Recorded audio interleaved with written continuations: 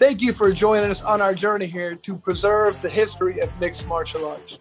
When I wanted to take on this project, I needed help. I brought in one of my favorite matchmakers, Miguel Iturrate, and the MMA detective, Mike Davis. So to do this, we've been able to preserve history. Welcome and enjoy. I am the MMA detective, Mike Davis. Miguel Iturrate is by my side. And today's guest, Miguel, we've got none other than Portland's own, well, I should say, kind of a traveler, but made his name in Oregon. We've got Matt Horwich. Matt, thanks for coming, man. Right on. Thank you. God bless the multiverse. Good to be here.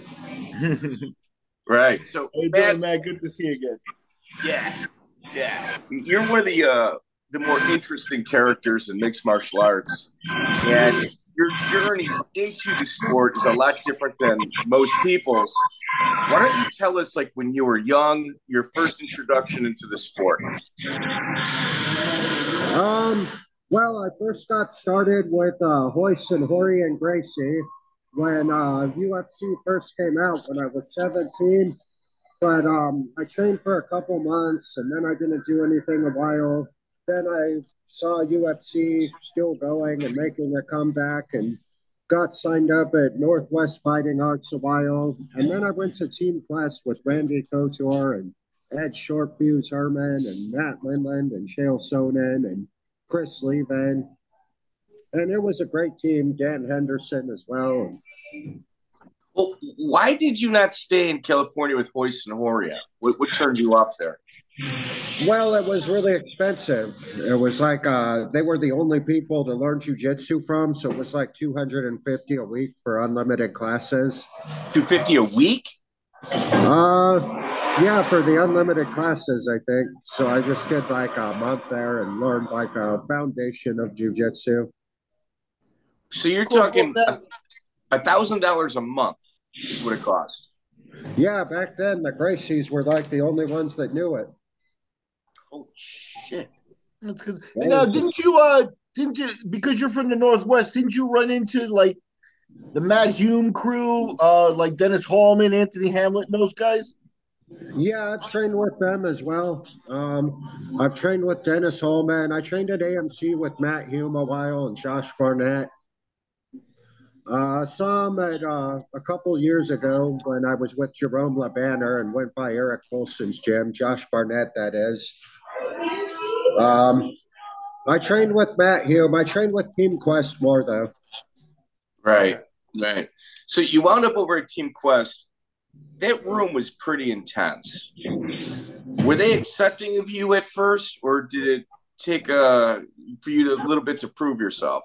It took a while to prove myself. I left and went to AMC and then came back.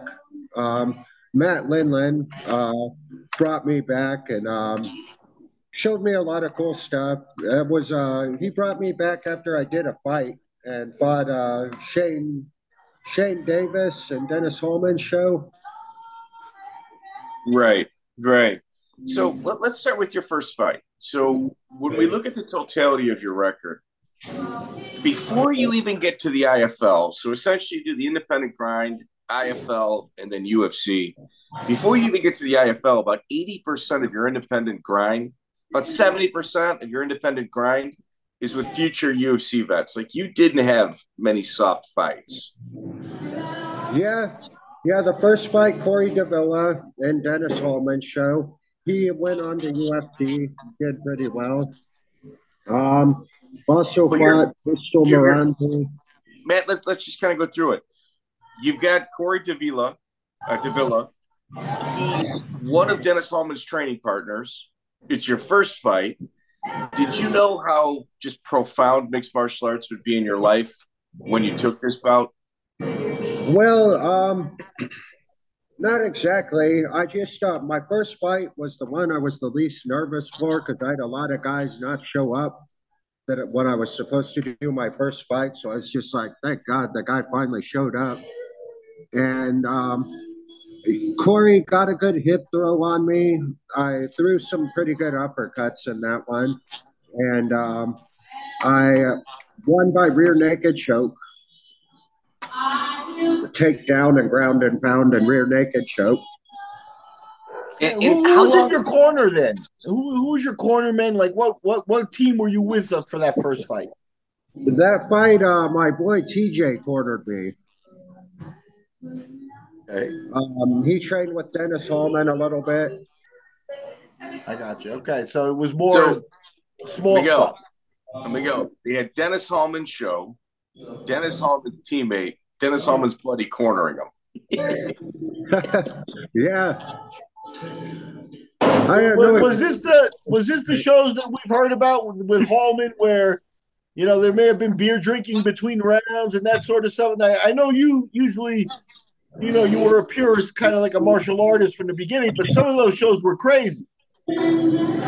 Yeah, I didn't really see any beer drinking between rounds. I didn't really go out that night or anything. I've been to a couple of the after parties with Dennis Hallman, but that night, I didn't. We just went back. I think. Okay. Really go So out Corey there. Davila, you get your hand raised on a finish. Did you think that this is it? You're dedicating yourself to this sport? Because your pace after this in regards to how often you took fights was pretty intense. Yeah, once I got back with Team Quest, they gave me a lot of fights.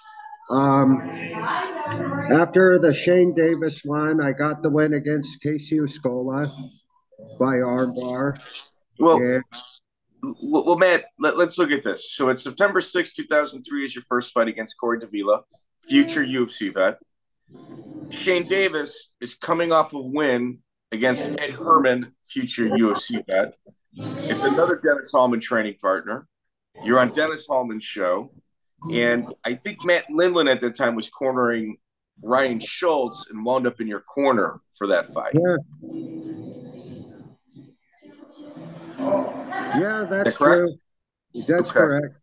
Okay, so why don't you take us through Shane Davis? That fight, I came out and I was newer to the sport, so I just tried to throw like a bunch of jabs to see what to set up. And Shane Davis punched me with a good right hand when I was went out and just tried to jab. So then we ended up grappling. I'd cross sides position, got some advantageous positions, but I wasn't able to get the submission because I wasn't experienced enough yet. Okay. So you get a draw against Shane Davis. Go to Desert Brawl where you fight Rich Guerin. And with Rich Guerin, you take your first loss. Yeah, inexperience. Was Guerin another training partner? Because Guerin was also part of Hallman's crew. Was he someone you knew? Yeah, that was at the Desert Brawl on JT Taylor's show. I got you. Speaking of JT Taylor, what was experiences with him? I know he's pretty outspoken. JT Taylor, I never had a problem with him. He was always cool enough to me. Him and Matt Lindland had their big drama more with JT Taylor. I don't think Matt Lindland cared that much. So, for those that are following our podcast, JT Taylor is the guy that Lytle said was kind of hounding him, talking tons of trash. And he said it was the first time he ever fought angry was against JT Taylor. How was Dennis Hallman as a promoter? Dennis Hallman was always cool to me. As a promoter, his show's always been good. I don't think it got like as big as Sport Fight, Matt Lindland's show, but he always put on solid shows for fighters to get some experience. And no, Matt, I know you and Dennis go way back, and we've interviewed Dennis too. Now, there were times when you guys like went to parties together, like lived near each other, went to parties together, and he actually told us a story where he kind of got into a fight with you and your friend, and he was there with Benji Raddick. Did you guys have a fight at a party at one time? Yeah, that's true. Dennis Hallman choked me out at the party.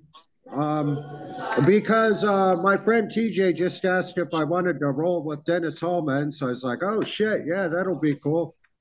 Roll with the best. That'll be fine." And Dennis, I wasn't aware Dennis Hallman was kind of pissed off about it, and so he choked me out. And then I woke up and he was kicking TJ because TJ armbarred him off of me. And then I said, "All right, settle down. Don't make you choke me out again." And then then everything just settled down, and that was what happened. Okay, that's cool. I got mad because Dennis Hallman on the interview was saying like I was like no, like a bitch or something, and that's not what happened. It is what happened. He choked me out at the after party. That's cool. Well, Matt, I will tell you, we're going through your record. I like to go slow on your record because the intensity, insanity of the level of your opponents is there's very few people that come on this show that have fought the quality of opponents that you have before you even made it to the big show. It's pretty impressive. So yeah, 50 Fight Club member. You know, 50 fight, absolutely. You don't get the 50 fights without putting in a grind at some point. So Matt's fighting once a month. September, October 25th, November 8th, Rich Guerin. December 13th, you got Chael Sonnen and Kevin Keeney's show. You're on Full Contact Fight Federation against future Bellator veteran Casey Uscola and future Team Alpha Male coach, one of their head coaches. Yeah, Casey Uscola was a tough fighter, and he had knocked out Gerald, one of the Team Quest guys, really quick in like 30 seconds. So back then, he was just a beast. And I got hit with some pretty good shots in that fight. Was able to come back and win by armbar. That Yes. one, that was pretty much the story of that fight. Nothing super technical. Well, let man, me ask you: is it part of your game plan to like? Because you're known now as a guy who would take damage and then catch people later on and stuff. Was that something that you knew was that was work for you? Well, it kind of had to be because I was good at jiu-jitsu and I'm not as good at slipping as Israel Adesanya. So kind of had to be my game plan. My brain cells still work good, though. I still know J.J. Thompson discovered the electron in 1897 with the cathode ray tube. Joseph Niepce invented the first photograph in 1725 with a heliograph reflection. It took 8 hours to make the first photograph. He reflected it to silver nitrate, which comes from breaking down the silver with sulfuric acid. So my brain cells still work pretty good. Yeah, well, no, we love you, Matt. When I want to remember things. So, Miguel, as you had said, Casey Uscola essentially tired out from beating on Matt, and Matt got the armbar. That was kind of the first foray into understanding that Matt was one hell of a nail. Yeah, that's pretty much the truth of that story. That was back then I was still pretty green, so I didn't really I hadn't progressed as much at jiu-jitsu and everything. But I still knew how to armbar. But you had a hard head. I mean, you were born with that. Like you had a good chin. Yeah. Yeah, I only was knocked out once. And I wasn't sleeping out, just didn't intelligently recover.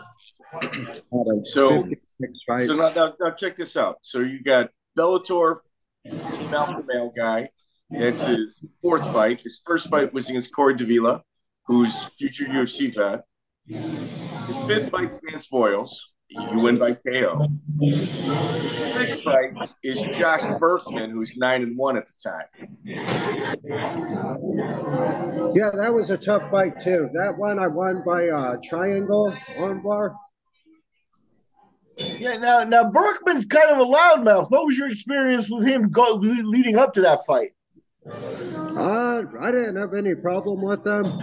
Usually, I think that's just for the press conference. Him and Casey Uscola talked a lot of shit, but that was just them having fun at the press conference, mostly selling tickets.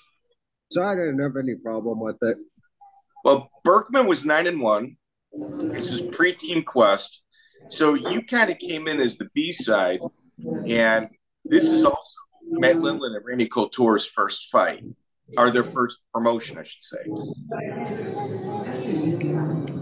Yeah, the first sport fight. I remember Ryan Schultz, I think, fought Eddie Ellis on that one. I remember I got a better transition to a triangle choke in the Josh Berkman fight. I haven't watched it or thought about that one in particular for a while. I ended up training with Josh. He was my teammate afterwards at Team Quest, and he was always cool. So with Berkman, he's kind of a guy that's almost being fast-tracked to the UFC, even though he's got 9 fights already. And it almost as if that you got brought in to be the B-side, and like Casey Uscola, he made the fatal mistake of just burning himself out on beating on you, tires out, you cut your track. Yeah. How was one more time, Matt? Yeah, that's true. I mean, it would have been a better career if I was like Israel Adesanya, great at slipping punches, but everyone's got their style to get the win. And submissions, the rear naked choke, and survival brought me a lot of wins and joy throughout the years in MMA and grit. Okay. You're muted, Miguel. Yeah, one of the things, Matt, that already jumps out, though, is, Royce, Hume, Lindland. You learned from the top-notch names all the way through, and you did have a reputation as being like a sneaky guy, like a submission guy at that point. Were you starting to think about a career at this point? Or were you still kind of, just taking it fight by fight? That was my first professional, like really official professional fight, because Casey Uscola, that was like an amateur one where we didn't really get paid or anything on Shale's show. So that was the first like professional victory where I actually got paid. I think it was like a few $100 or whatever, but back then that was really cool. So Miguel, a lot of money in the sport. All right, so he's 4-1-1 with 4 finishes, and he's got 1, 2, 3 next level guys on there, and he finally just got his first paycheck. So you had said in September you were still really green. This is February, and you got 4 finishes, 3 by submission. When do you think you finally got proficient at submissions? Well, when I fought in Canada, I'll have to look at the record. I really should have looked at it before this. I forget. Well, we got it, dude. We got you covered. But like when I fought Jason McDonald, I was pretty good in that fight. That was a really good win by armbar. And there was another guy I fought in Canada that was from Team Lee Banner, I think. And I started Anthony Ray. My Platas. It's about Anthony Ray. Anthony Ray, yeah. The Anthony Ray one was when I was started really transitioning with Uma Platas and everything. Before I knew all the stuff from Eddie Bravo. No. Okay, so you're 4-1-1. Let's talk about the gym in Team Quest, like the room. Who did you gel with the most at practice? The most in practice, I was probably Ryan Schultz. Me and Ryan Schultz hung out a lot. We were on a lot of the same cards. I mean, obviously, we don't like hang out all the time, any of us, because we do training, train hard, and then everyone wants to go home. They got their families and shit. But I was always, I hung out with Ryan the most probably. And I hung out with Ed Herman a lot. He cornered me and was a great help a lot of the time. Hung out with Chris Levin some. Matt Lindland and Shale. Shale was a big help training and always really cool. Naturally, I didn't hang out with them a ton outside of training because, like I said, everyone's busy doing their real estate promoting their shows and everything. I hung out with Matt Lindland the most, probably. He was the one that kind of took me in there and showed me the most. I went to his farm and stuff a lot. And me and Jake Ellenberg worked there, herding the goats and stuff. And that was a pretty funny story. Me and Jake Ellenberg were both a little bit intimidated by the goats.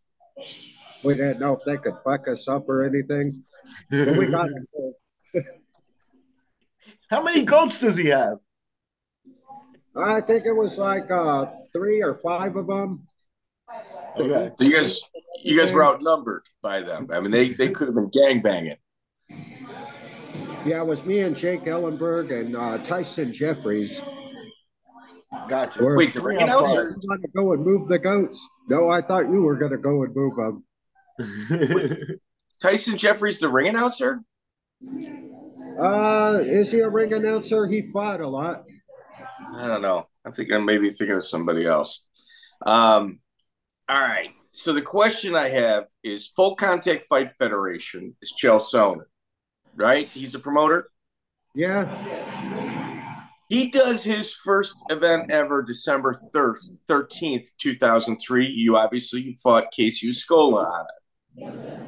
He throws the second one January 24th.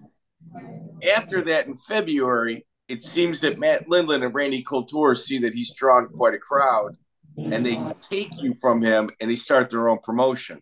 Was there any issues between those two in regards to their promotions? No, not really, because Ed Herman and everyone moved to Matt and Randy's show. Chael's show was more of an amateur one where he didn't pay anyone. So it was just paying your dues in the sport. I mean, not complaining about it or anything. That's just pretty much the way it worked. When you went with Randy and Matt, you actually got paid and were a professional fighter. When you fought for Chael at Rumble at the Roseland, it was mostly free to get a name for yourself and be on the TV there. Okay. Now, I got a question for you. You would have been around there, and you would have seen the change in Chael from when, because Chael used to be quite, around the fights, he'd be quiet. He was the kind of guy that, observed things, but he was very quiet. And you watch, it was at those Roseland shows that he kind of became the promoter, wrestler, talker in the ring. Can you describe seeing that? I thought Chael was always good at talking since I was there. He was always pretty entertaining in the gym and good at talking. I don't remember him being that quiet. Okay. Hey, how influential was Douglas Crosby in curating the Chael persona? But what about the Chael persona? How influential was Douglas Crosby in helping Chael with his persona? That I don't know. Chael never really told me that. I mean, I trained with him a lot. He was always really charismatic and funny. Chael's definitely the most charismatic and funny of us. He's like before Conor McGregor or anything. Chael Sonnen's just the best interviews. Chael Sonnen and Mike Tyson, best interviews for sure. Right. So Miguel, he fights February 21st. That's with Matt Lindland. He fights a month later again. Horace Spencer. You're on a streak. You beat him as well. Rear naked choke first round. And then you fight April 17th, 2004. Glover Teixeira, future UFC world champion. Yeah, Glover Teixeira. That's the toughest opponent I fought. Glover, it was great to see him come back and win the belt at 43. Jan Blachowicz is my boy too, though, because I trained with Jan in Poland a lot. So I was pulling for both of them, but I was stoked to see Glover win the belt. Hopefully he wins it again in this next fight against Jamal. For sure. But why don't you talk us through the Glover Teixeira fight, though? Because you got a guy right from Brazil. He's training at the pit with John Hackleman. So you got kind of a legendary corner standing across from you at the time. Yeah, Hackleman's great. charismatic, great corner. I always enjoy his posts now and his technique and everything. Glover, that was a tough fight. I made it all 3 rounds. Didn't get my guard passed or submitted, but got beat up all 3 rounds. He was strong and quick back then too. So, just so everybody at home can understand about what type of chin Matt Horwich has, Glover Teixeira is known for his power. And if you look at his KO percentage against the most elite of fighters, it's probably 75, 80%. And Horwich ate every single punch Teixeira threw and made it to the end of the 3rd round. Yeah, he spun me around with punches. He was strong and fast. It was a tough fight. I got guard. I tried to armbar him. He Quentin Jackson slammed me, but still didn't get past my guard. He spun Ed Herman around with punches too, but Ed Herman was able to get the takedowns and do the right stuff to get the win against him back then. So what's your wrestling pedigree? Where do you come from wrestling-wise? Well, I didn't wrestle in high school or anything. All the wrestling I've learned from when I was at Team Quest. And like for a jiu-jitsu guy, my wrestling's pretty good. I can score good takedowns. But for a wrestler, my wrestling sucks. Like it's on my list to get my Greco and wrestling a little bit better for as long as I've known Chael Sonnen and Matt Lindland and Dan Henderson. I was talking to Chael about maybe doing the submission grappling, but I don't think they're having it for a while now. With Mason Fowler. Mason Fowler's looking really sharp. So, in essence, we've got a non-wrestler walking into a wrestler room that's green at submissions, that's got a hell of a chin, and your biggest asset is to take a punch to tire your opponent out. Yeah. Yeah, and it got it done. Got me some good victories against big names. Like I said, it'd be great to be great at slipping punches and getting the fuck out of the way, like Anderson Silva and Israel Adesanya. But it worked and got the job done. I think I know a lot more about kickboxing and movement now that I've been retired from fighting, because there's a lot more videos and technical breakdowns on what Israel Adesanya did in the fight, and Glover Teixeira and Lomachenko and Rod Tang and the best Muay Thai guys. I don't know. Maybe I'll do a comeback and put it to the test sometime. No one's exactly beating my goal with good money offers for fights now, though. Yeah, that's the thing, though. You got that lifelong martial artist gig. You're a lifelong martial artist. Yeah, it's good to have the next challenge and next mountain to climb. I mean, you don't want to keep coming back and getting in the ring forever, but I think I've taken enough time away that trying 1 or 2 more fights wouldn't really kill my brain cells. So what are you doing for work now, Matt? Right now, I'm working construction a lot of the time. I've got some good money saved up. I got 25 grand in the stocks, which the stocks are in the shitter now, but that's expected. I don't care if I got to wait 5 or 7 years for them to go back up. I got 12 grand on cash, which I want to get heavier on cash because the smart people are saying the land prices should fall next year with the feds raising interest. So, I mean, I'm working pretty good for what I got to work with. I think I got more in savings than most old fighters. Hey, good for you. Good. Now, there was a rumor. I shouldn't say a rumor. It was something that was being said about you in your early career that you were at one time homeless. Is that true? Yeah. Actually, I camp out now to save money towards getting land. So I do that pretty regularly. You waste a bunch of money on rent towards something you never own. I would rather save up the money towards owning land. And so are you living out of a tent then, or what do you mean camping out? Yeah, I camp out in the canyon, and I take a shower at the gym and get a good workout. Actually, somebody hit a message 10th Planet and said it looked like I was doing really bad because I was carrying my bags, but I'm in great shape and healthy. I think people just judge by that appearance. Yeah. Now, the other thing that came up in our explorations here is, you say, but you had family support early on in the fight game too. Like I think Vernon White said after you guys fought that you went out to dinner with your mom and Vernon and stuff. Do you remember that? And talk about Yeah, your mom's support. yeah, my mom was a great support. I was really lucky on that. Unfortunately, my mom passed on now. Um, Oh, God bless. so yeah, I wish I could have got her staying healthy and eating vegetables and everything. Both of my parents, I think. And it's just that typical thing. You get into life and trying to do the best you can, and you don't really didn't appreciate that as much until after she's gone. And um, but those were great memories. After the fight, going out to dinner with my mom and Matt Lindland, and um, yeah, those were just a great time in life.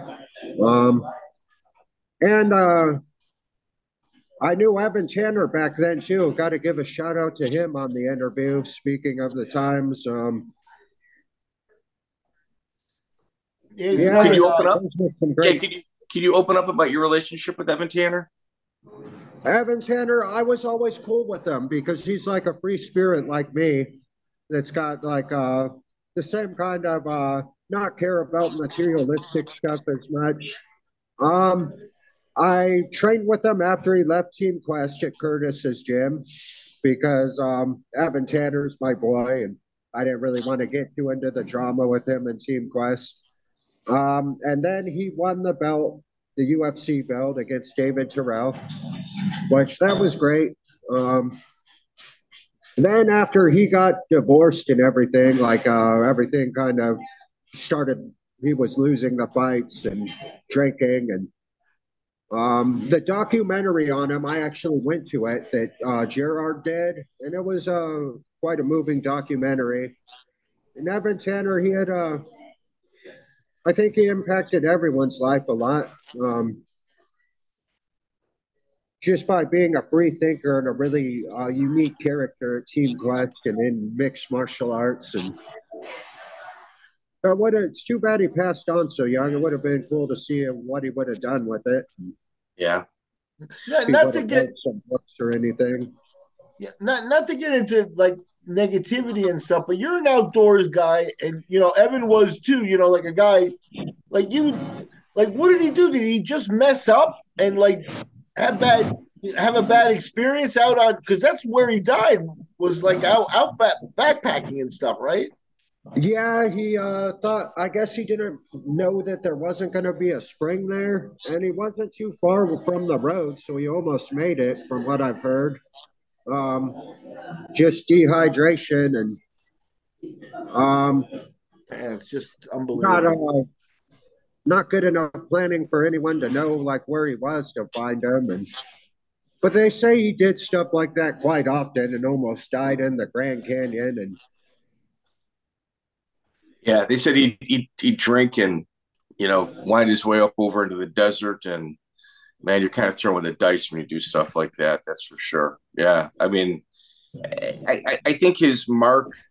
It's unfortunate that these young kids don't know who he is, but the way he trained, he incorporated like a lot of techniques and all in one that most people only really specialized in one component or the other. Yeah, Evan was a pretty special guy, that's for sure. yeah, he was always progressing as a martial artist. He had lots of great wins as his career developed against Phil Baroni and never What could get about Rich Franklin. Sugar Free Kim Couture? What was your experience with her in the training room? Kim Couture? I Yes. didn't train with her, I don't think. She Because wasn't at Randy, Team Quest when you were there? no, because I thought that was after Randy left and went to Vegas. You know what? You might be right on that. You might be right on that. Because Randy was with Trish when we were in Oregon. Okay. Okay. Uh, you're on mute, Hey, did you Huh? spend time in the room training with Baroni when he stopped by Team Quest? No, I wasn't there yet. I was there a little bit after, but I heard the I got you. story about him and Evan Tanner. It's in all the documentaries and everything. That's crazy. The drama with him now, suspect for killing his wife. Did you guys hear that? Obviously, Yeah. it's a big. Yeah, he what did the light that I can shed on it is that his lawyers just visited him and they say he's got the brain of an 8-year-old. Like he has no idea why he's there or where he's at. He can't really comprehend where he's at right now. Like the brain damage and CTE that he has no idea that he's in prison. Like that's how just developmentally delayed he is. Well, that's the case. They're gonna try to use that for the case. I'm sure. Um, does it look? I guess we'll see if he's guilty or not. No, you know what, Matt, I actually got some pretty good insight into this. And in essence, his legal team is stating that he absolutely did it. Phil pretty much, what I think happened was Phil was in a blackout, woke up, was either dying or almost dead. He had no idea what he may have done because he was drinking and drugging. Methamphetamine was definitely a part of the equation, and ran out, tried to get help, and she had already passed. Like she'd been passed for a while. The defense that they're using for Phil is that he needs to be in a home for people that are mentally damaged. You know, he shouldn't get out, needs to be locked down, but he needs severe mental help because of just how gone he is. Yeah, that happens to a lot of old fighters. My boy Jason Mayhem Miller, he hasn't done anything that bad, but he can't stay out of jail. Doesn't got to teach him how to just walk away from his girl instead of getting in a fight. Yeah. You and Mayhem became really close. Would you mind describing your relationship with him? I've hung out with him a long time. I stayed at his place. We traveled to Poland. We had some really good adventures. Got pepper sprayed in Poland at the bar. That was pretty funny. What happened? Well, Mayhem was going to the bar because our friends invited us there, and he got in an argument with the door guy who didn't know who we are, and the door guy pepper sprayed him. So then I got annoyed that the door guy pepper sprayed him and double leg take down the door guy. And then they pepper sprayed me as well. And there one guy punched me a few times, but that's just a nuisance, a regular guy punching me. So then we stumbled outside and the police talked to us and I couldn't stop laughing. And Did you guys stay at that bar or did you go to a different one? well, we went to a different one. We got pepper sprayed and went outside. And the police said, talk to us about what happened. And Very interesting. Very interesting. yeah, it was quite an adventure in Poland. And yeah, there was that. And I went to his fight in Italy. He was doing really good in his fight in Italy until he got tired and got beat. But when I was rolling with him before that fight, I felt like I could do really well against him if I wanted. Like I had to go easy. But then after the fight, like he got the better of me in the rounds when I was really trying. So I was like, oh shit, you should have fought like that. Like he was a lot better after. In between rounds, when you had cornered Mayhem, you were reading the Bible to him as part of like your motivation in between rounds. Oh yeah, the commentators were getting mad about that, but no, I wasn't reading it to them, distracting them or anything. I was just getting some good vibes because that's usually what I.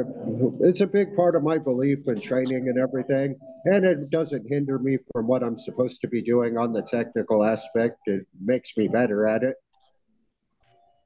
So yeah, that was pretty much that. Okay. And you know, to be honest with you, when I first saw you fight, I saw you fight live a few times. You walking to the ring with the Bible, I thought it was like a shtick. I thought it was you kind of mocking religion until I saw some of your interviews afterward, and I realized that like how serious you were with it. Yeah, well, it's been a big part of Johannes Gutenberg is one of my favorite heroes in history because he brought the printing press to Europe. So the Gutenberg Bibles could be mass produced and the books on science as well. So the common man and woman could learn to read their own Bibles and books on science, and instead of a pope or someone telling us what they say and who our enemies and God's enemies are. And in American history, one of my biggest heroes is John Clark, who won religious freedom in Rhode Island, that they weren't allowed to persecute the Baptists because back then they thought they were heretics. So it's just the Bible's been a huge part in how we've progressed in the printing press, and thanks be to the inventor of inventors. But you're also a science guy. Like you talk about the multiverse, you talk about science. Oftentimes, science and religion tend to battle each other, but you have somehow found your way in between the both of them. That's a new thing, though, because in the old days, a lot of the great inventors were Protestant and Catholic. For instance, Michael Faraday, who invented the first electric generator and motor, showed that you can move the magnets and make more electricity. One of the most important inventors of all time, he was a Protestant. Joseph Niepce, who made the first photograph, was Catholic. And Nikola Tesla said good things about the Bible. Michael Faraday was one of his heroes. Albert Einstein said, faith without science is blind, and science without faith is lame. It's interesting. That's interesting. It's just like the new John Goodenough, the inventor of the lithium-ion battery, is also a really spiritual Baptist in Texas. Where do you fall on the flat Earth theory? I mean, you're an Eddie Bravo guy. I am an Eddie Bravo guy, and I'm open-minded to anything, but I have seen the sunset after it was dark when I went up in an airplane, which would imply it went behind a ball. And it would be hard to trick all the smart people devoting their lives to it. I mean, not impossible. Anything's possible, but possible and likely are two different things. So, yeah, I don't think the Earth's flat. But I entertain the possibility. Anything's possible. Do you think NASA's lying about the numbers of the globe? Do I think NASA's could be wrong about some things? Probably. I'm sure they'll update their information and be wrong about a lot. But what's the specific question? Well, here's the thing about flat Earth, and Miguel is going to take my head off after this. But flat Earth, their argument is not that the Earth is actually flat. Their argument is that NASA is lying. And they use NASA's numbers to prove that they're lying. And it's as plain as day that NASA is probably one of the most co-opted, full of shit organizations that this Earth has ever seen. Yeah, well, maybe. Which numbers? Because the James Webb, I like the infrared images, and the thing I believe is spectroscopy. Like spectroscopy tells you what element you're looking at on the periodic table. By their wavelength.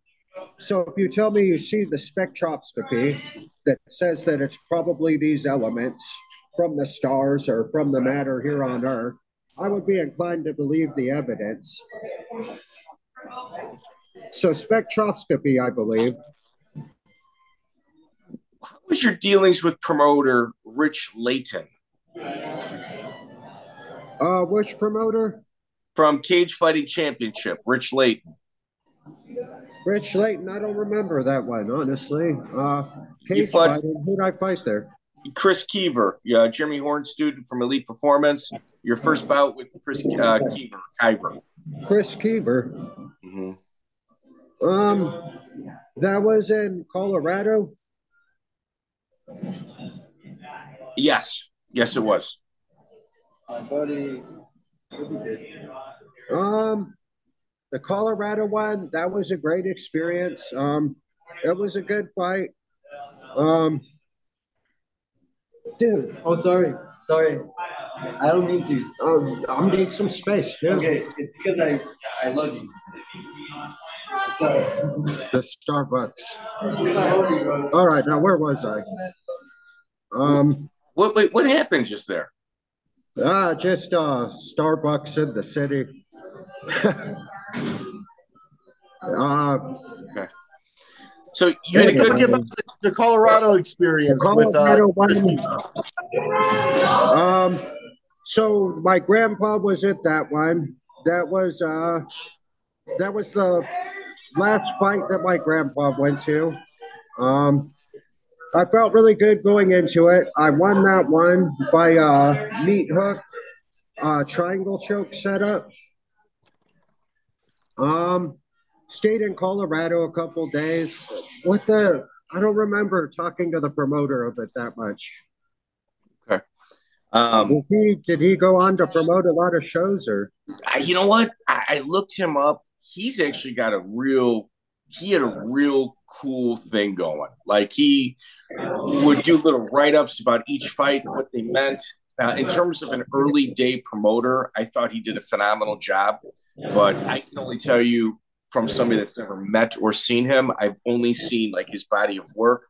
And you being in that locker room sometimes gives you a different view or kind of cements the forethought that we have about him. Sure. That's good. Well, your first international opponent was Mikko Ruponen out of Finland. He was 10-2-2. Pride and Fury brought you, and you fought in Utah. So you're kind of staying in your same area, but the opponents that they're bringing in for you are just absolute stud. Mikko is actually another 50 Fight Club veteran. Fought in the highest of levels in Europe. Never made it to the UFC, but was usually always one fight away. Mikko, I thought I fought him in, was it Utah? I thought it was Idaho. It said Pride and Fury. Yeah, it is Idaho. Is it Idaho? It was a hotel resort in Idaho. Yeah, that was a good experience. I lost the first round and then came out and threw a bunch of punches, and he did a takedown, and I got a triangle choke, I think. Yeah. What was it like rolling with Fabricio Werdum? Fabricio Werdum. Oh shit, that was a great experience. Fabricio Werdum's amazing training partner. The room at King's was just really tough. There was Fabricio Werdum, Orlando Sanchez, all the great Muay Thai coaches, Master Rafael Cordero, and I got to help Shogun Hua get ready for the fight with Nogueira. Master Rafael would work pads with them, and then I'd do a grappling round. I also got to roll with Lyoto Machida and help him get ready for the Mark Munoz fight. And I did my sit octopus guard to the back, but Lyoto Machida was pretty tired from the pads. Oh, you got him. I didn't get him, but I got on his back with the octopus guard. Fabricio, yeah, at that time, did you think Fabricio would be one of the greatest heavyweights of all time, based on your experience with him?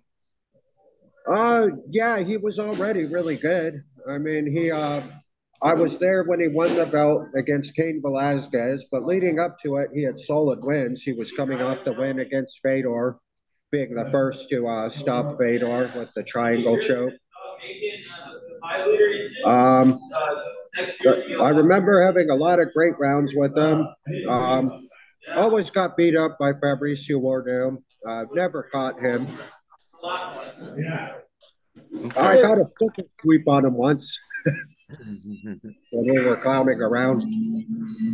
So you mentioned Fedor. Like you were Team Quest when, like, Matt fought him, then Chael fought him, and I think Henderson fought him. So it's like they all kind of lined up to fight Fedor. What was the aura that the Team Quest people had around Fedor? Well, everyone knew Fedor was the best. Everyone wanted to fight the best. I was there when Matt Lindland fought Fedor. Dale Sonnen, that was a lot later. That was just like Okay. at the end of his career. So we were all doing our own things in different places then. But yeah, Fedor's a tall order. Isn't he going to do another fight now? Yeah, Yeah, I supposed think to. he's got a retirement fight coming up. All right, But so it's a tough when one. Rematch against Bader. when Fedor It'll be interesting. when Fedor fought Matt Lindland and he grabbed the ropes in order to kind of change the direction of the takedown, was Matt Lindland going back to the gym talking about suing Miguel Iterate and the Bodog promotion in regards to that? Is there any rumor of that? Yeah. Nothing came of it though, huh? That is pretty funny. Good press. Matt Lindland, he was a great fighter, but sometimes he would have like the worst things happen on the takedown, like when he knocked himself out and they what suplexing Vitali the first time, and then kicked his ass in the rematch because there was a hole in the UFC mat. He said, and he hit his head like doing the suplex. So he talked about suing Bodog. Is that correct? I did hear about that, I think. I mean, it's a long time ago. I'm not 100% sure. I'll have to ask Matt Lindland. I can tell you too the way those big companies get structured. I talked to Lindland's lawyer Stephen Thompson a lot over it, and he could sue me for whatever. He could sue me and he could take me for all I'm worth, and he just earned himself a bunch of debt.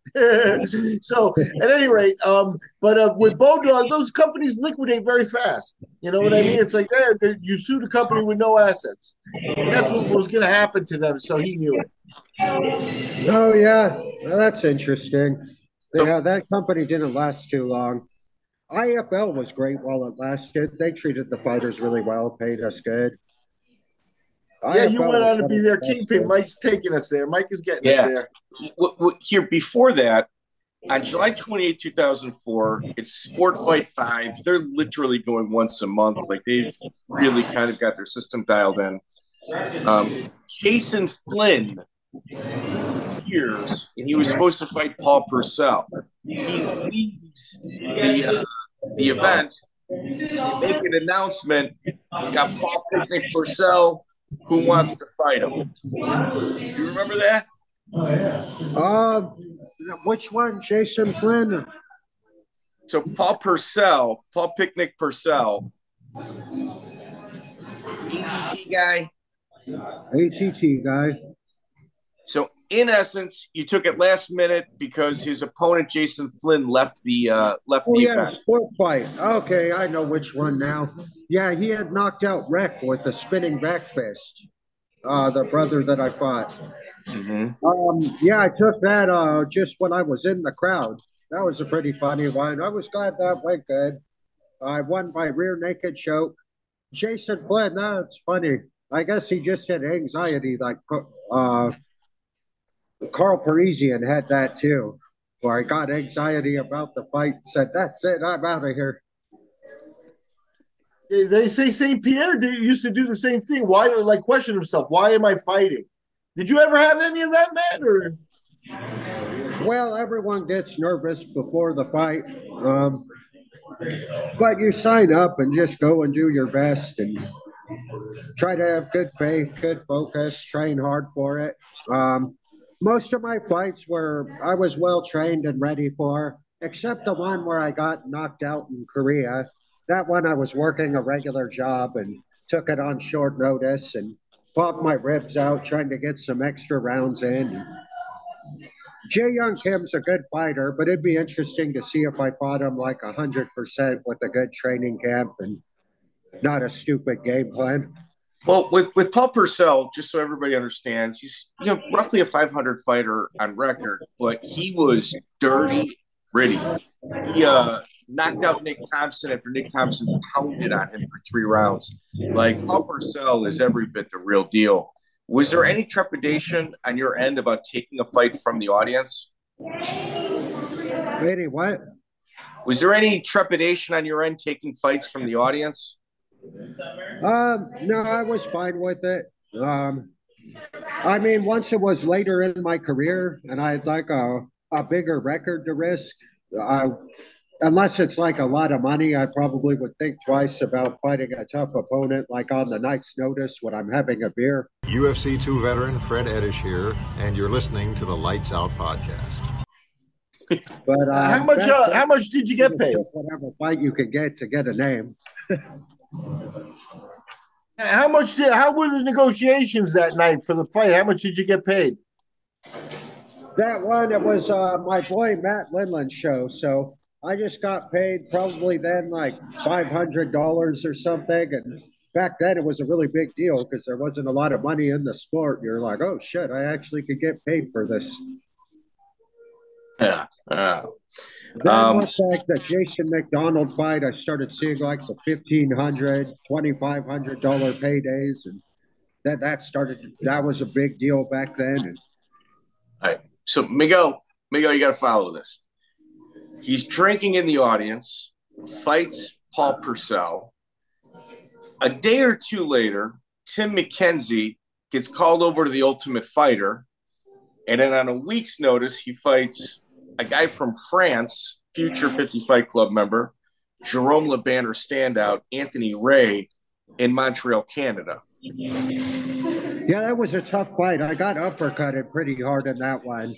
I kind of got flash knockdown and then recovered and got the takedown. He had really good stand-up. He was fast, explosive. But my jiu-jitsu was really good in that one. I started going for umapatas and took the back. And are you being managed at this point? What? Are you being managed at this point? Yeah. Yeah, Matt Lindland. But the management's job was just to get us as much fights as possible back then. So then you get a name, get the experience, see what you can do in it. Which worked pretty good. I mean, I had a pretty good career out of it. Well, that was for Apex in Montreal, Canada. And this was kind of when Canada was somewhat of the outlawed days. A lot of the bikers were involved. How was your experience there fighting in Montreal? It was great. It was a great show. The food was good there. Would have been nice to hang out some of those places longer that I traveled. Canada, the people and promoters seemed really cool. I got to travel a lot of really cool places. So I got to go to Brazil and swim with the Amazon River dolphins when I fought Talis Latus the second time. Right. Got pictures with the river dolphins on my Facebook and everything.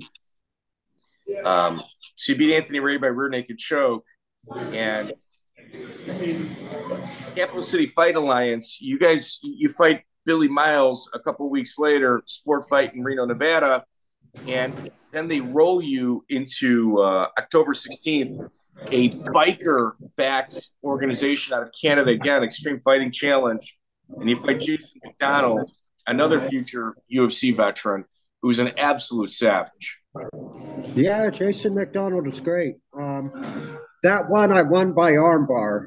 I pulled guard, and he was standing up out of my guard on the armbar, so I hooked it around his leg and got the tap from it.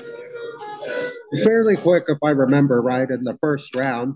I ended up fighting him again later, and I got robbed on that decision. Like everyone that saw my second fight with Jason McDonald knew I won that one. Yeah, McDonald, he had 10 fights in the UFC. He went by the athlete.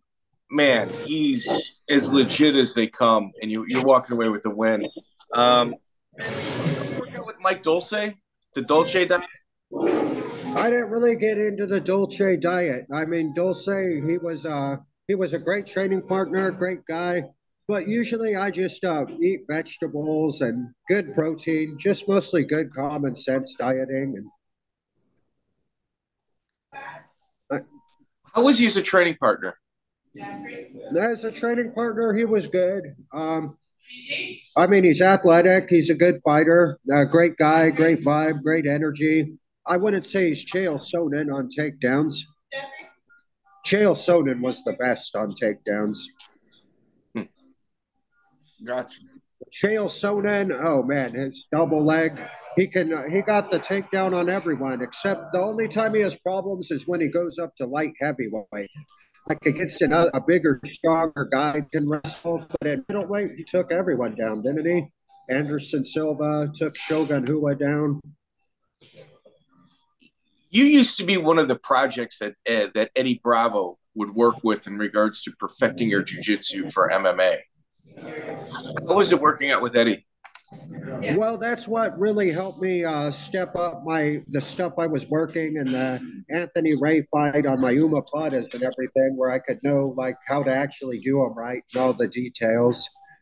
So Eddie's like my main mentor in jiu-jitsu for sure. And the 10th Planet, the kids are always inventing cool new moves. I still got to get caught up on the go-go clinch choke, the bug trap, or whatever kind of new ones they got now. So I got to make it to headquarters more. It's just, it can be difficult to make it to the headquarters when I'm trying to work a regular job. It's a lot easier to go and roll with my boys at the Coastal Mesa 10th Planet. But yeah, Eddie Bravo's the man. One of the most innovative. It's great what he's doing with the jiu-jitsu tournament where the grapplers could make like 20 grand and have a shot at that for winning it. I was thought when I did a grappling tournament, man, this is great. I get a break from worrying about Krokop head kicks and Yoel Romero flying knees. But then when you're grappling, you got the dreaded heel hook you got to worry about, which can be worse than a Krokop head kick. Yeah. You have 9 months. You know? Huh? Yeah, you can rehab 9 months with a bad heel hook, you know? Yeah. 9 months with a heel hook? Yeah, no, I'm just saying with a bad one, you could be doing like a long rehab, whereas a KO, you get 3 months off and you're back, you know? Yeah, a KO, I could be back training the next day, as long as I'm not getting hit or anything, doing my cardio. I've only been knocked out once. It's a weird feeling. I was worried I might be stupid forever because I couldn't remember all the details of how I got there. But then after dinner and a couple beers, all my memory came back. And that's good. Did you ever have the opportunity to roll with Joe Rogan? I did roll with Joe Rogan. And I also did the same way I took Shogun Rua's back when we were clowning around training, not when he's going 100% or anything. But I also did that on Joe Rogan where I grabbed the octopus guard and go to the back, like I learned from BJ Penn in the Matt Hughes fight. So I got on Joe Rogan's back, and then he said his ribs got hurt. So then I felt like an idiot for hurting his ribs because he was older at the time and rolls and everything. Maybe he just said it because he didn't want to deal with the back mount. You know what's kind of odd is that you weren't really putting weight for fights, and you were always a lot smaller than all of your opponents. At light heavyweight, yeah. And then I went to middleweight, which I was pretty big for middleweight and cut a lot of weight. Well, with Jason McDonald or with Jason Lambert. Jason Lambert was a lot bigger then, yeah. And so was Krzysztof Szynski. So just so everybody knows, he goes from Jason McDonald, 10 fights in the UFC soon after. He goes to Jason Lambert in the WEC, who's got later on 8 fights in the UFC. So you're fighting murder after murder, and that's like 8 to 10 days apart with these tough opponents. Like it's almost unheard of. Yeah, I wish I would have had more time to prepare for the Jason Lambert fight because that was a stupid performance. I mean, Jason Lambert's a great fighter, but my first fight against him I thought was a really dumb performance. What'd you do? I just pulled guard, got beat up. I remember I thought I hit him with a good head kick. I'd have to see it again. That's been so long ago. But so Miguel, Matt Horwich weighed 198. Jason Lambert is a huge 205 pounder. Like he's probably every bit of probably 220 come fight time. And Matt's he's 5 pounds underweight, more than that, 7 pounds underweight. Yeah, that was it's great to fight like different weight classes though. The good thing is not having to cut weight because cutting weight can be a big hassle. I mean, it's kind of like a spiritual experience, but it's a pain in the ass to cut weight. Yeah. No, there were other big guys you fought too. Sometimes. I'm sorry? Against bigger opponents, I did good sometimes. So I did good against Krzysztof Zazinski. Who's huge. There were a lot of big. Travis View. Well, hold up. We're getting there. So he's got Chris Keever rematch. Miguel, guess who he's fighting after that? Your guy, Trevor Prangley, a monster 205er. Yeah, Trevor. He was a big 185er. They were middleweights. You're right. Like Prangley's an absolute savage. He's, I think, incredibly underappreciated in regards to his ability and talent. Yeah, Trevor Prangley was really good. Him and Chael Sonnen had some really good battles. It was hard for me to do anything against him because of his excellent wrestling. It was hard for me to get an advantageous position on the ground or pull him into guard. So Trevor obviously did a stint in the UFC as well. Bodog, Miguel, was he your 185-pound champion? Yeah. He was. Yeah, he went to Bodog. He beat Chael Sonnen once, huh? He fought Chael 3 times. And beat him twice. I think he beat him twice, and Chael beat him like the time it counted, like the time everybody else was watching. So like in UFC. But yeah, Trevor beat Yuki Kondo for the Bodog belt. Oh shit, that's a good win too. Yeah. Oh yeah. Yuki Kondo was solid. Oh yeah. Yeah, big time. That was a good card too.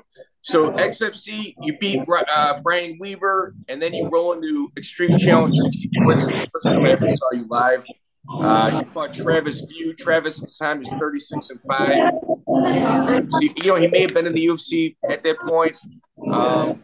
Almost had Travis knocked out at the end of I think it was at the end of the first round.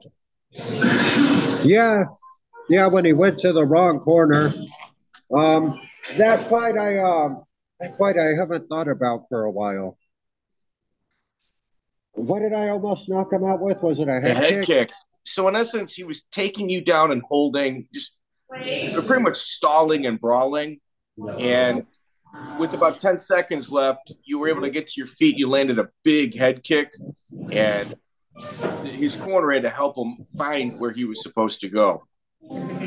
Yeah, that was my favorite move at stand-up, the head kick. That was a great fight. I haven't thought about that one for a while. I think Ryan Schultz was in my corner. Yeah, Ryan Schultz was in my corner on that one. So that was my first experience with yourself, and Mighty Cox was the promoter, and I remember everybody going, no, man, stay away from him. He's like reading the Bible, but he's not like faking it. He's like, everybody was so freaked out by you at the event. It was pretty funny. Yeah. Well, sometimes things require a more eccentric approach. Now, I got a question for you since we're talking about, obviously you march to the beat of your own drum, But did you have an interaction one time with Don Fry where Don may have been a little drunk and tried to beat you up in Connecticut, I think it was? No, that's funny. What happened was we were waiting at weigh-ins, and I was really hungry. And Chael Sonnen said that Don Fry was worried about his position of work with the IFL and that he was going to get sandwiches for everyone. So Chael Sonnen dared me to go over and tell Don Fry that I heard he was getting sandwiches. So I went and told Don Fry that Chael Sonnen said he was going to get sandwiches. And he said, "Who said that?" And I said, Chael Sonnen over there. And he said, "I'll show you a turkey sandwich." And then Chael said, I'm sick of Don. I'll go get him. Yeah, I heard because Don a fight later with Dennis Hallman at the bar. And Dennis Hallman went for a double leg, and he had a neck injury. And I guess Don Fry necktied, and Dirty Box punched him, and then it got broke up. Is what I heard. We'll have to follow up good for tonight. Commentated on that story or not, but I never got in a fight with Don Fry. Okay, all right. Good. Well, that's good. So, Matt, let's just say we're going to interview Dennis Hallman, let's just say tonight, with Benji Radek and Anthony Hamlet. What questions would you say would be most appropriate in order to get a good interview out of him? A good interview out of him? Well, the Don Fry story was pretty funny. Dennis Hallman always likes to tell the one about choking me out at the after party. It is pretty funny. I'm not mad about that part, just that he said I said no like a bitch or something, which isn't what happened. What happened is I woke back up and he was kicking TJ, and I said, oh shit, settle down. Don't make me make you choke me out again. And then everything settled down because he armbarred Dennis Hallman off of me, and Benji Radek stomped on him. Then I ended up fighting Benji Radek in IFL and got the victory. Did you ever roll with Jeff Monson? Yeah, I rolled with Jeff Monson lots of times. Jeff Monson was really good. I was really good at standing back up, though. At one time, he got so mad at me standing back up and getting away from guard, he knocked over the shelf at ATT. That was pretty funny. Sometimes Jeff Monson would get so mad at our rounds, he'd knock something over because I would slip and stand up and get away when we were doing the drills on escaping. And this was at Coconut Creek, correct? Yeah, I was at Coconut Creek. And it was with Matt Lindland and Laborio. And it was the funniest part and the highlight of doing rounds is when you do something good and Jeff Monson gets mad and knocks over the shelf or the wall. Everything's in trouble. Did you roll with Laborio? No, I didn't roll with Laborio. He showed me some cool stuff about Kimuras and everything, but I didn't really roll with them. I don't think like a lot of the older coaches are doing like a whole bunch of extra rolling. I didn't get to roll with Marcelo Garcia either, because Marcelo Garcia was there, but he was mostly rolling with the bigger names and stuff. So that's one thing that I didn't get to do was roll with Marcelo, the man. What about JC Cavalcante? JC, I don't remember. What about Hector Lombard? Hector Lombard, I remember there. Hector Lombard, everybody was afraid to do rounds with because he throws pretty hard. But he wasn't grabbing me up to do any rounds. He did rounds with Matt Lindland, I think. Dan Henderson did really well against him in the fight.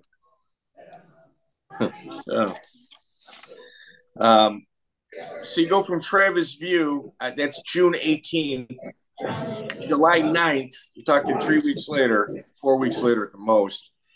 You're fighting future UFC vet Krzysztof Sosinski in Freedom Fight in Canada. Your independent grind is insane. Yeah, I was training all day then. My recovery's always been really good, and I haven't had many injuries.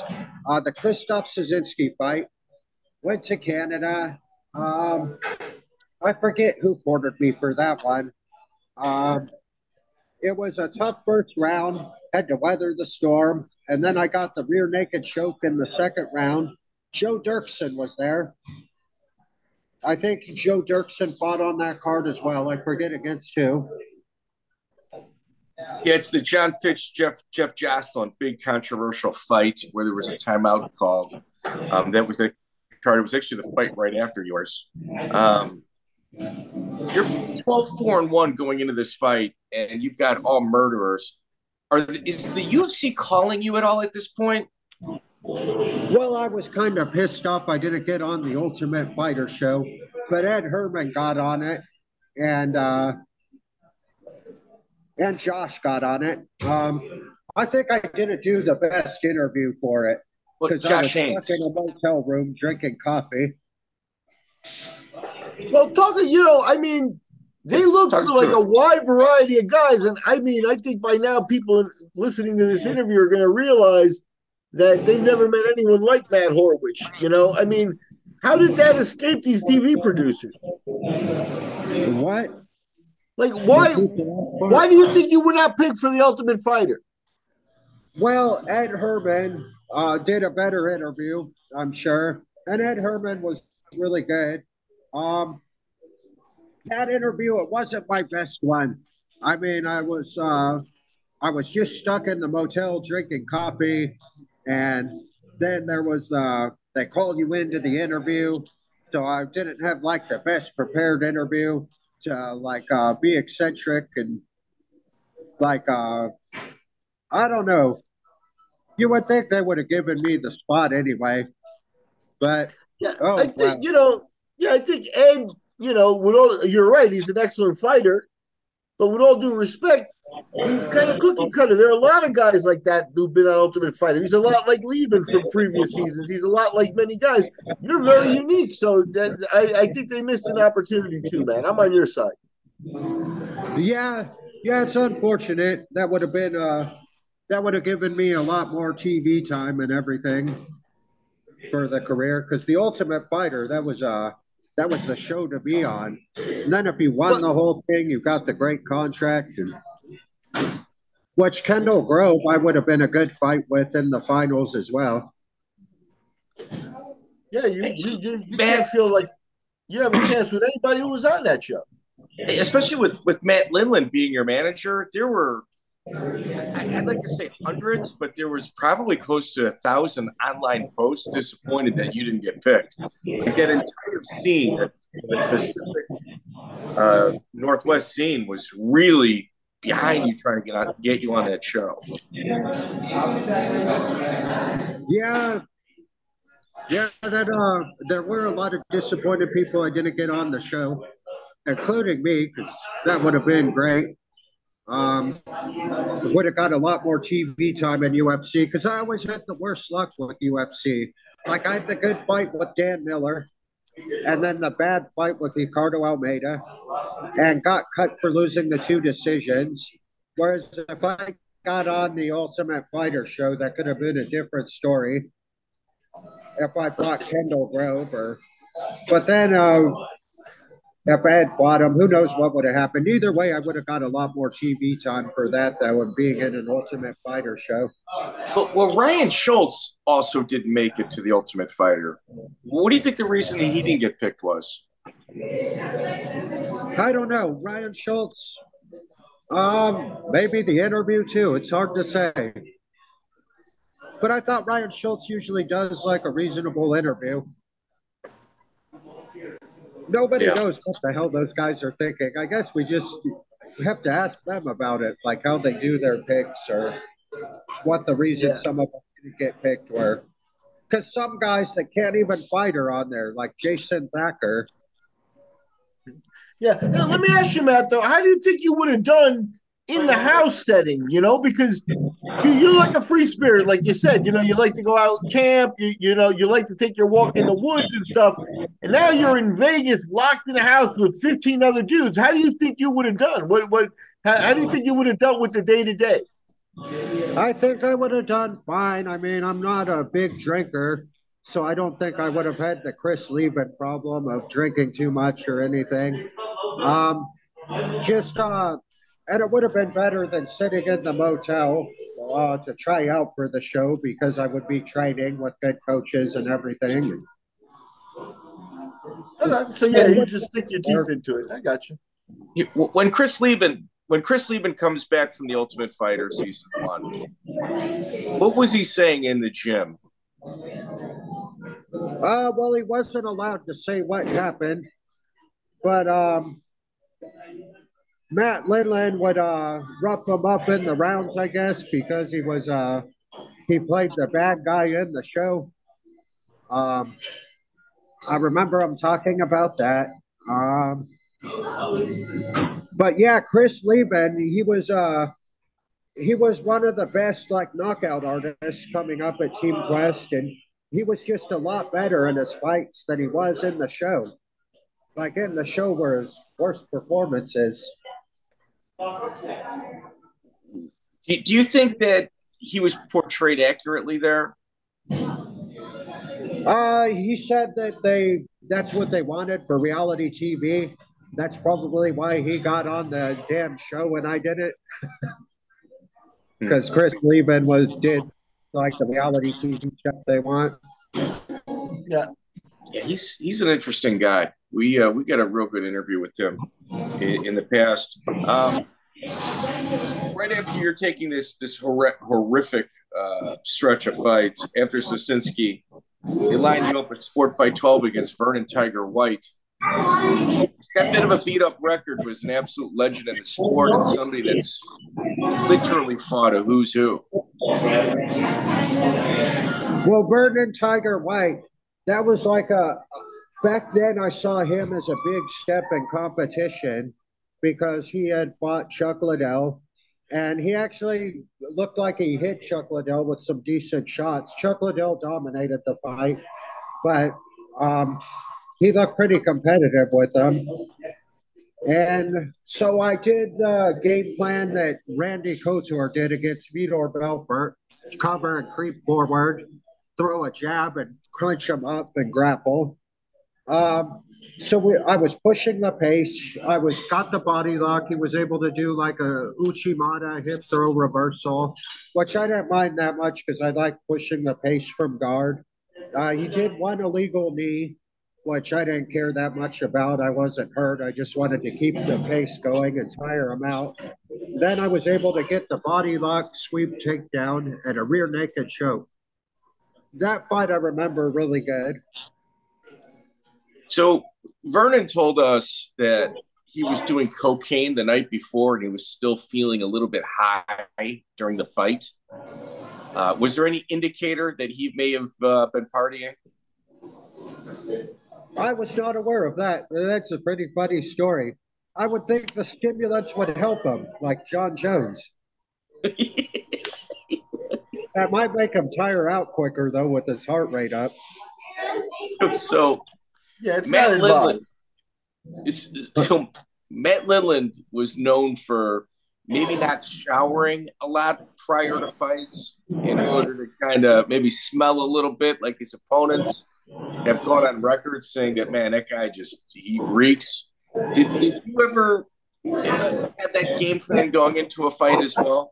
Well, people always say that about me too because I sweat and do a lot of cardio, big testosterone. But no, I don't think that's actually a game plan or anything. I remember though, Quentin Jackson said that about Matt Lindland at the end of the fight. Which everyone knew Matt Lindland got robbed on that decision.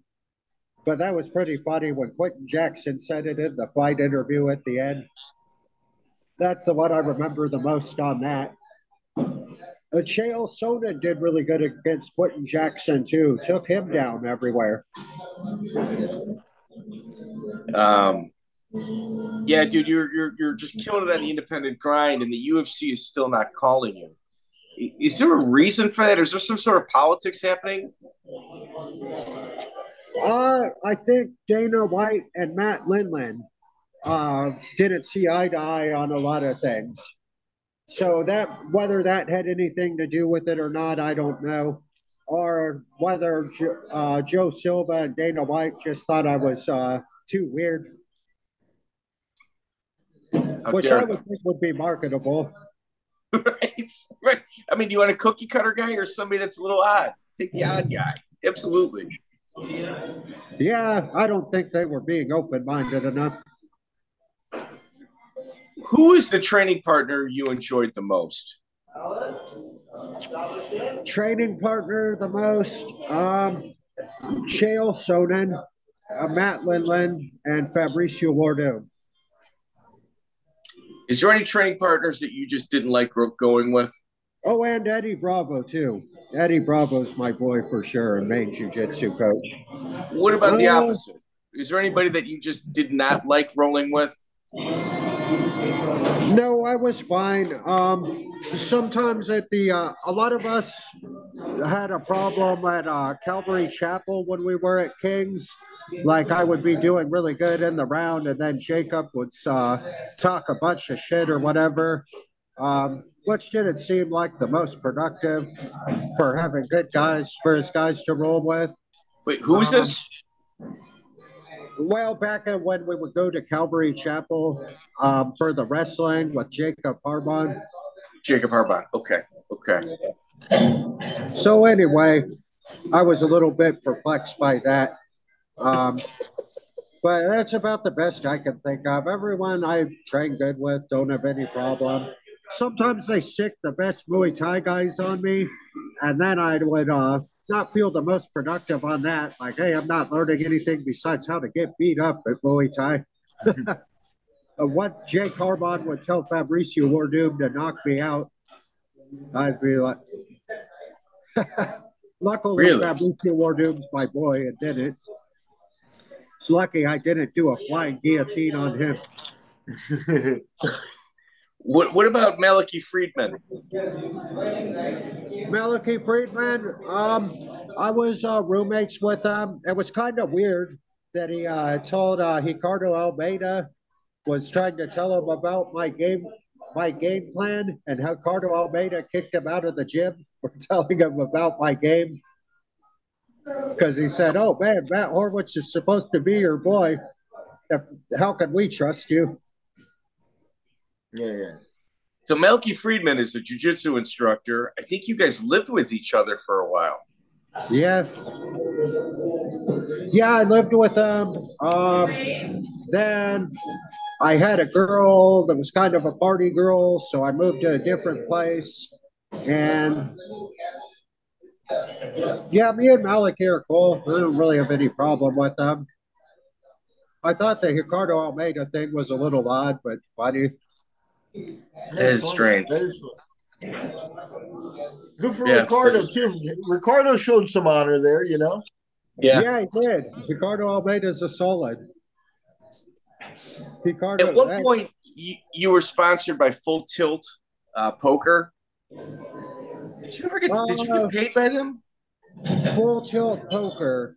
Yeah, I remember being sponsored by them. I think it was like $1,000 or something back then, which was a really big deal because there wasn't a lot of money. And I remember the sportsbook sponsor as well that Matt Lindland got kicked out of the UFC about. Did Full Tilt pay you, or did they stiff you? Full Tilt, I don't remember being stiffed. I don't remember any sponsor. I think I got paid on everything. What about Atomic Fightwear and the tattoo shop at UFC 90? Did you get stiffed, or did you get paid there as well? I don't remember getting stiffed, so I think I got paid on all of them. That's crazy. My research told me differently. Okay. What about Bama? Did Bama pay you? Bama, I fought there against Tom Watson. I think I got paid on everything there. Really? Bama was late. That was what happened. Okay, so we were all complaining because Bama was late on paying us. That's how a lot of fighters feed their families, so everyone was pissed about it. I remember that now. People that were late on paying us were Bama and the Powerhouse when I fought Tellus Latest the first time. Like, they were really late on paying us and had financial problems, but I still got paid. You rack up 2 more wins, and Scott Coker finally gives you a call to Strikeforce. Was that a relief for you? Was that a goal of yours? That was the first Strikeforce that I fought in. Brian Ebersol. First show. Yeah, Brian Ebersol. And that was kind of a dumb performance. Brian Ebersol's really good, but yeah, I probably could have done a better performance there. I was able to score 1 takedown. and I hurt my knee because I wasn't that good at rubber guard yet, and like pulled it for the omoplata wrong. It's what I remember about that. It was really cool though, because Chuck Norris was out in the crowd and a lot of celebrities. But I didn't really go and say hi or anything because I was pissed off about the decision lost. Not at Ebersol, just about the performance. Okay. So, Miguel, just so we're all on the same page here, these fights are all within like 3 and 4 weeks of each other. Gets the call to Strikeforce, fights Ebersol, loses a decision, although you almost triangled him at the very end. 1 week later, he fights in an 8-man tournament at the World Cage Fighting Championships in Europe. Now, that one was great. Mike Tyson was a guest referee. And so the first fight came up to the Awesome God song, and everyone booed me. And then I won the fight, and Boss Rutan was there too. And then the next fight, I came out, and everyone cheered. And wait, just you guys got to listen to the studs he's fighting. Like, he hasn't had an easy fight yet, and he fights Petrius Magvikias out of Flawless MMA from Lithuania. He's 21-5-1. Your next bout is against I think he's a 50 Fight Club member. At this point, he's not. He's a black belt under Liborio, Ron Carniero. Carniero. Yeah, he's a great guy. Great fight. I escaped back down at the end. And it was Mike Tyson was the nicest guy. He loved my walkout song, came up and gave me a hug after the first fight. And he said nice things about me in the interview. They asked him about the fights, and he said, I love Matt. I love that he comes out to the Awesome God song, and beautiful person. And so that was my great experience of doing the 8-man tournament and getting to meet Mike Tyson. Yeah, Matt, you were naked, choked the guy with 1 second left in the first round. A guy that's an absolute stud. You finish him. With Roan, you lose a split decision. Whatever took place in that fight didn't allow Roan to really perform his best. He ended up losing in the finals. But I think it's due in part to how hard he had to work against that of yourself. Yeah, that was a long fight. So the first fight, I remember the mistake the guy did is he tried like a flying triangle again after he did the armbar, and I had his leg trapped where it was like in half guard, so I was able to pass and get his back. And I tapped him out from like a Habib Conor McGregor crossface because it wasn't on the neck. And then the fight with Ronan, that one, he got my back, I remember, and I was able to escape and reverse into his guard right at the end of the fight. In the finals, the guy he fought, I didn't know much about that kid. He did really good on that night, though. Who was it that he fought in the finals? Did that kid do good? Yeah, his name is Leonardo Chocolate. He finished with about 20 fights. Later on, took a loss to Glover Teixeira. Fought some tough guys. Yeah. Glover was beating everyone. Yeah, Glover was an absolute savage. You finally get called up to the IFL. Is this a relief for you? Well, the first one in IFL was a stupid performance because I always have a problem about Jamal Patterson. Let me set the table on this. Jamal Patterson's 0-0. You've got every bit of 20 fights. No athletic commission in the world would approve this about now because of the huge disparity in experience. And it's a pretty big upset. Yeah, Jamal's like he's athletic and strong and quick. Kind of like Glover Teixeira, but didn't go as far with it. He's just always been a hard matchup for me. The first one, I got rear naked choke crossface. The second one, I did the stupid mistake on the shot and got guillotine. Yeah, Jamal Patterson, he was athletic, had good potential, just was never consistent. Black belt under Henzo. Yeah, he's a tough dude. Tough dude, for Yeah, sure. athletic, Um, good jiu-jitsu, good technique. Jamal Patterson was a tall order. well, this was the That first was a bad IFL. match for me. What was your experience like at the event? Because it was their inaugural one. Huh? It was the Experience IFL's on what? first event. What was your experience dealing with them? The first event, there wasn't a whole lot of experience. Just hung out with Maurice Smith, did the fight, said, "Oh shit, that's a fuck up," and then I ended up hanging out with Quentin Jackson all night at the bar. Quentin Jackson, he's a funny guy. He was fun to hang out with, and we went to the buffet, and that was a fun experience. My next experience in IFL was a lot better. For Yeah, one, I Bristol. started getting wins. So, And for two, they were paying us really good and put us on the salary, and I was making a lot more money than I ever made. yeah, you fought Bristol Morunde. You win by decision. And then November 2nd, 2006, Mike Pyle's pre-fight interview says that Ed Horwich wears his opponents down during the fight in order to get a choke later on. I'm not going to fall into that trap. And that's exactly what took place. Yeah, Mike Pyle's a funny guy. That one, he was a tough opponent. He was fast. He had good stand up, good jujitsu. I remembered when we sparred before, he was good at the arm bar. So I was able to do the right defense that time and tire him out, get the rear naked choke. He got to be on the Universal Soldier movie with Van Damme. I was always happy for him, but I always thought I should get to be in the damn Van Damme movie for choking him out. And Ryan McGivern is another guy that seems to have your number for some reason. Ryan McGivern, well, I fought better fights with him, though. Like when I fought him, they were good competitive fights. I did a good Plata. I did some good stuff at stand up.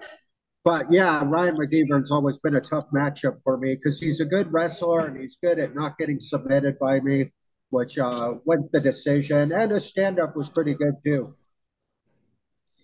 So you lose to Ryan McGivern. So essentially, you're 2-2 in the IFL, and then you go on a run. Bo Parlant, Brent, Bo Parlant. You win by Kimura. Jamal Patterson. I mean, you lost by guillotine, 37 seconds. Kazuhiro Hamanaka, you KO him, 207. Then IFL 18 in Chicago.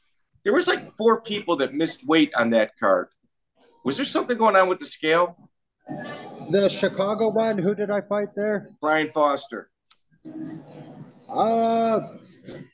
That one, yeah, I don't know. Brian Foster was really nice about me missing weight, though, because there was a couple pounds I got perplexed about how much I was supposed to. So, yeah, there may have been some of the scales were off, may have been off a little. I don't know. I don't want to make it too many excuses for it, but it is possible. That Brian Foster was nice enough for me not to have to pay for being overweight. So I felt kind of bad kneeing him in the face in the fight. But I got he hit me pretty hard too from the clinch. He had heavy hands. And then I was able to knee him in the face and get the fight to the ground. That one I got the triangle armbar, if I'm not mistaken. Yeah, that Chris Lato special. Yeah. And you pull into it, like the IFL decides to start putting titles on people. They put your former training partner, Benji Radek, up against you. Was that a hard fight for you because you guys knew each other so well? Well, yeah, me and Benji have always been cool.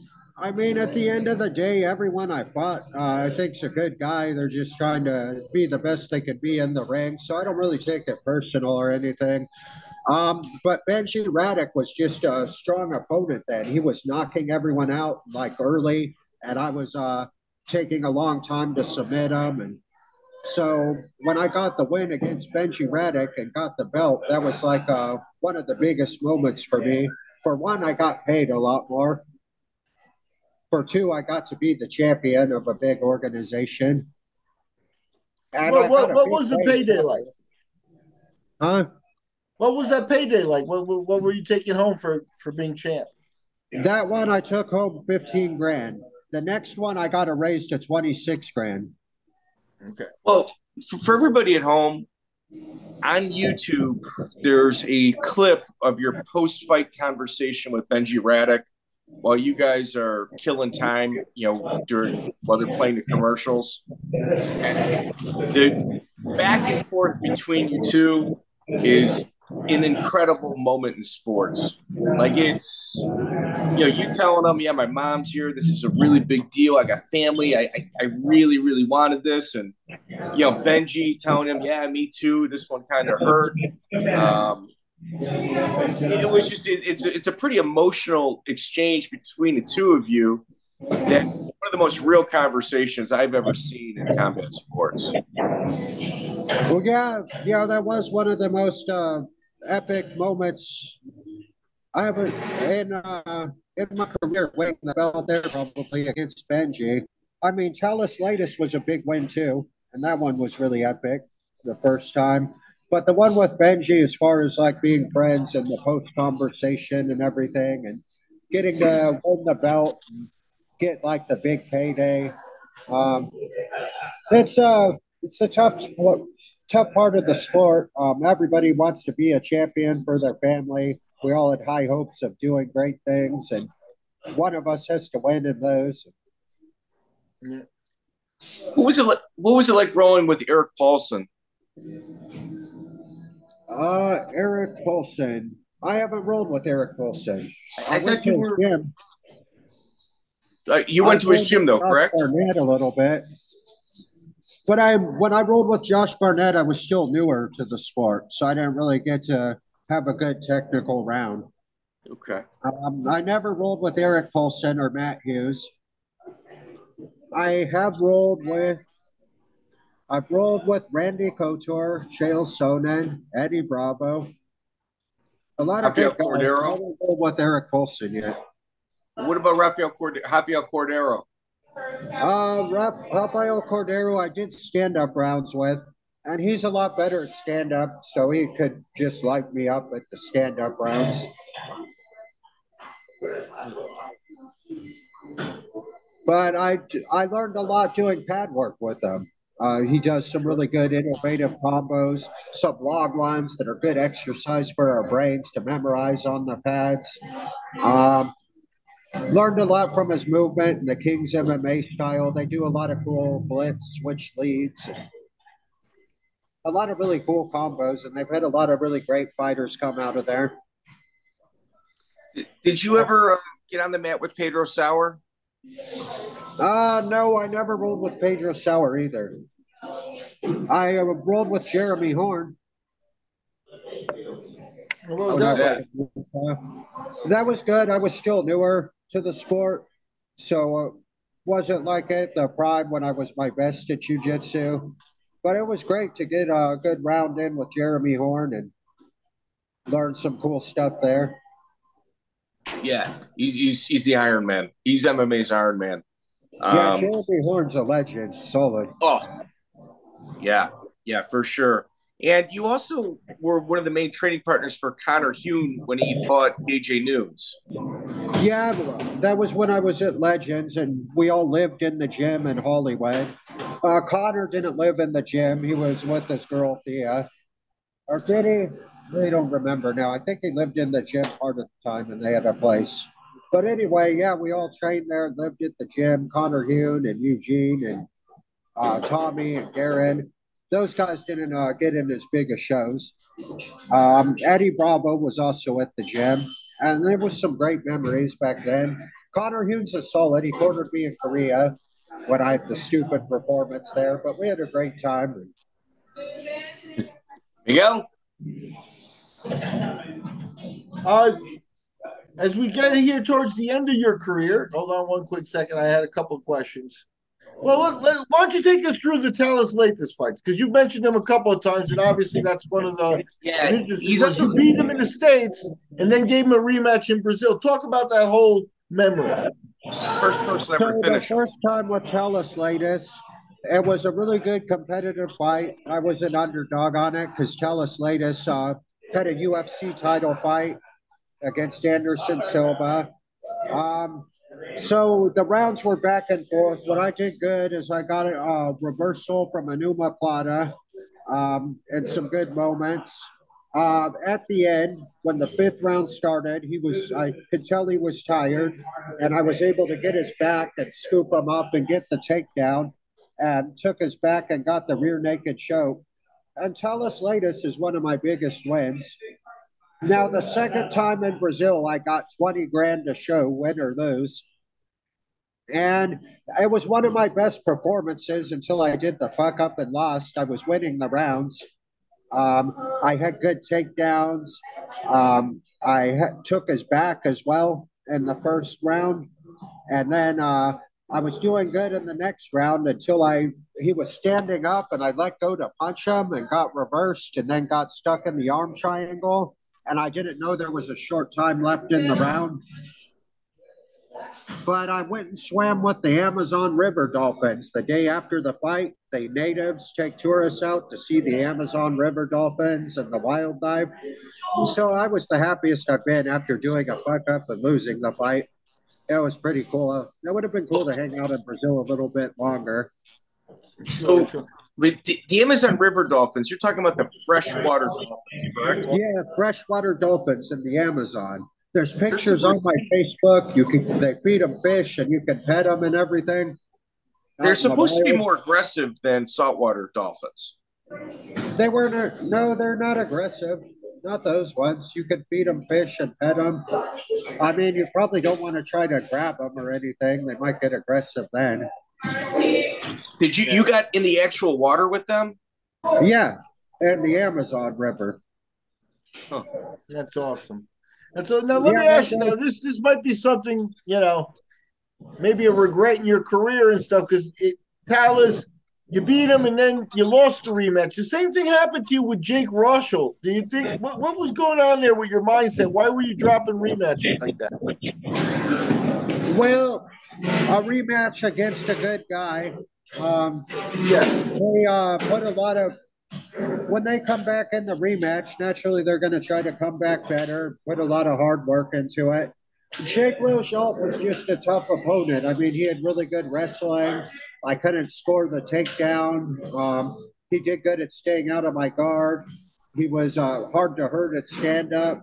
I had a hard time finding anything to do to get the victory in that one because of his wrestling and everything.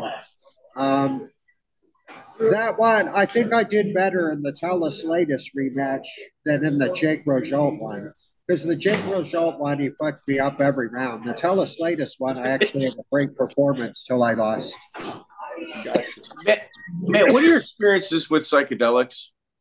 The psychedelics, well, I've done some mushrooms, some microdosing. I don't make a regular habit out of it, but it's better than pharmaceutical drugs. A lot of people use it for depression or whatever. And some people just use it in microdoses where you don't get the full effect as well.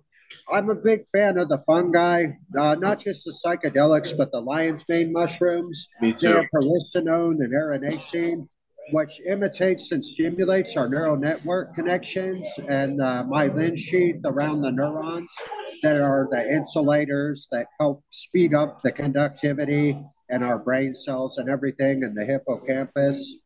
So the lion's mane mushrooms and mushrooms in general and fungi are just amazing.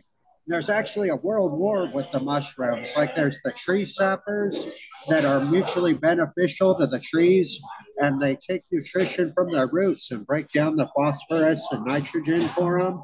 And they compete with food with the dead eaters for the nitrogen. They eat like the dead wood and everything, which lion's mane mushroom is one of the dead eater ones. The psychedelic ones are dead eater mushrooms as well, I think. Yeah. I'm a fan of microdosing. Fungi. I think the world would be a different place if everybody had a little heroic dose. Just one heroic dose. Yeah. A lot of people get really good results from it. The fungi are amazing, and the plants in general. A lot of my friends like the DMT, the spirit molecule. I haven't tried that yet. Well, I had a little bit, but I didn't really feel anything. Well, with DMT, it's the difference between DMT and mushrooms is DMT.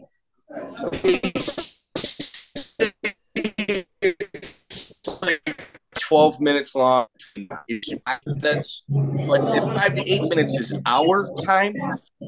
That 5 to 8 minutes is about 3 or 4 lifetimes where you're going, dimension that you're going. So it's quick, and it's like if you're a bear in a river and the salmon are jumping by, and you're just trying to grab the salmon as information. To where mushrooms, you can kind of take 2 or 3 hours and meander, understand. Mushrooms is pretty intense, but DMT is, DMT, you're right on the moon. Like within 3 seconds, you're on the moon, and it's there's no slow build up or takedown. You're right there. It's not like salvia, because I got salvia, I was so paranoid on. Like I watched the Christmas ghost thing. Have you ever tried salvia? You know what, man? To be honest with you, I'm sober. I waited till I was 25 years completely sober before I tried DMT and mushrooms. And I've tried DMT 3 times. I've done mushrooms, a heavy dose of mushrooms once, and that's it. Like I microdose, but that's not getting high. That's just supplementing brain activity. Yeah, moderation's good. Salvia. Yeah, I don't drink. I'm 100% sober. Salvia, it's just a weird high. To Jason Miller. Unfortunately, like the last few times, I tried to accept the call and wasn't able to. I don't know how long he's in for this time. He keeps doing the same thing, getting in a fight with his girlfriend. And it hasn't been anything like War Machine or Phil Baroni, thankfully. But he's got like a whole lot of strikes on it.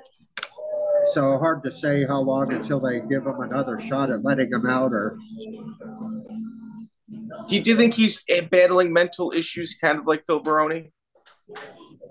Well, it's just a matter of being used to being a rock star, and once you're not in the spotlight and training anymore, you kind of got to grow up and live a reasonable, regular life.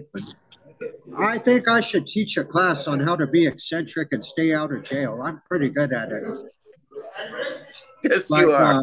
Step 1, you be immersed in positive things and learning new things. You get in a fight with your girlfriend, you just say, all right, I'll see you tomorrow then or later.